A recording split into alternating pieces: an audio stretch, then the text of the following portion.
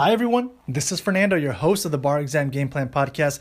Thanks so much for tuning in to another episode. Today, I'm really excited because I'm dedicating this episode to all 3Ls out there who have made it to their third year, and you're preparing to graduate this year. You're preparing to get into bar exam preparation mode after all of the festivities that surround you at the end of your academic year.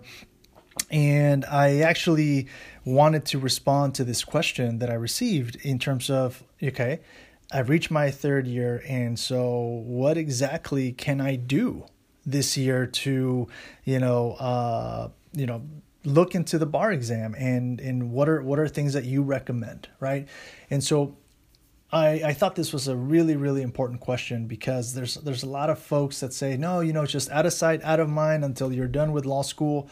And I don't agree with that advice, right? My advice is the more that you can prepare, the more that you can take time to demystify what the exam is about, the better.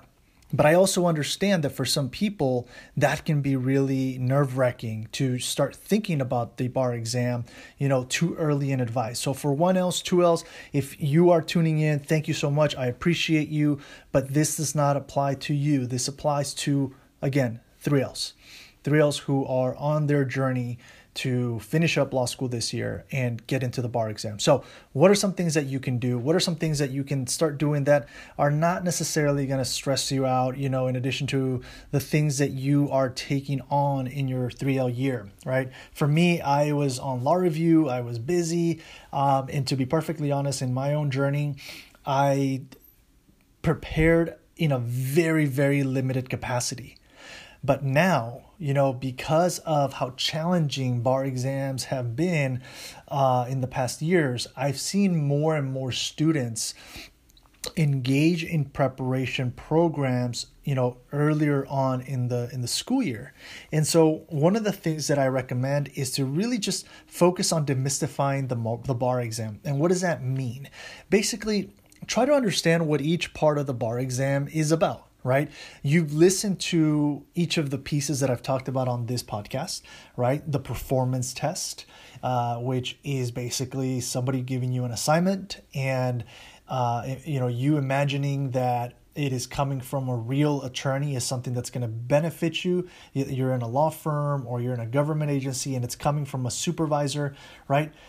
Take a look at what a, multi-state performance test looks like. Right? Or if you're in California, what a performance test looks like, right? And just read through it, right? If you just read through it, it's probably going to be an hour's worth of your time to just kind of go through and look at the instructions, the memorandum that gives you the guidance as to what you should write about, the file that gives you the documents that you're going to use for purposes of understanding what the issue is at hand, and then the library, which gives you the case law.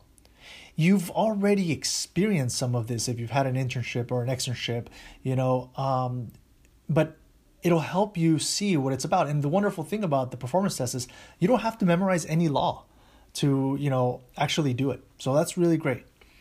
The other thing that I recommend is also take a look at real bar exam essays. There are a ton of resources out there for free that you can look at if you just go to the California Bar website, right? And you just want to take a look at an essay. You can read through it and just check out the model answers, the sample answers that are provided, and get a sense, okay, what am I up against, right? And demystify it in that way. And then for multiple choice questions, that's the same for everybody, the MBEs.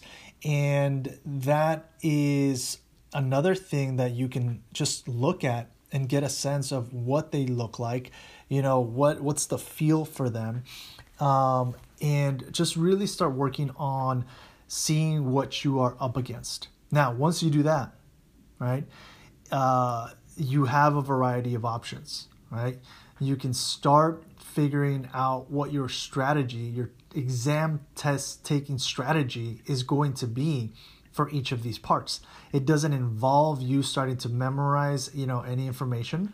It doesn't involve you trying to take a ton of essays and a ton of MBEs before you graduate, nothing like that. But just really thinking through, okay, if I don't know the answer for a multiple choice, what's going to be my strategy in that situation? Or if I forgot the rule for a particular issue in an essay, what's going to be my strategy in relation to that? If I get stuck on the performance test, how will I keep moving forward to make sure that I get as many points as possible? I understand that this exam is not about perfection, but to do as best as possible in every part of the exam. And if I do that, I'm going to be able to pass, right? And so part of that involves you understanding what you're up against by taking a look, at each of the parts of the exam, but then also starting to think about what your strategy is going to be, all right? And so, that's what I can provide you some guidance on, because remember, one thing is having the knowledge base in order to pass the bar exam, and the other one is having the skill sets that you need to effectively take the bar exam. Two very different things. One is the what, the other one is the how. And the how, in my view, sometimes tends to be more important than the what, right? Because you can have all the knowledge in the world. If you don't know how to showcase it, it's not going to benefit you.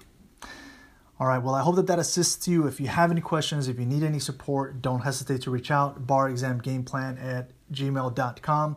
And I look forward to catching you at the next episode. Best of luck.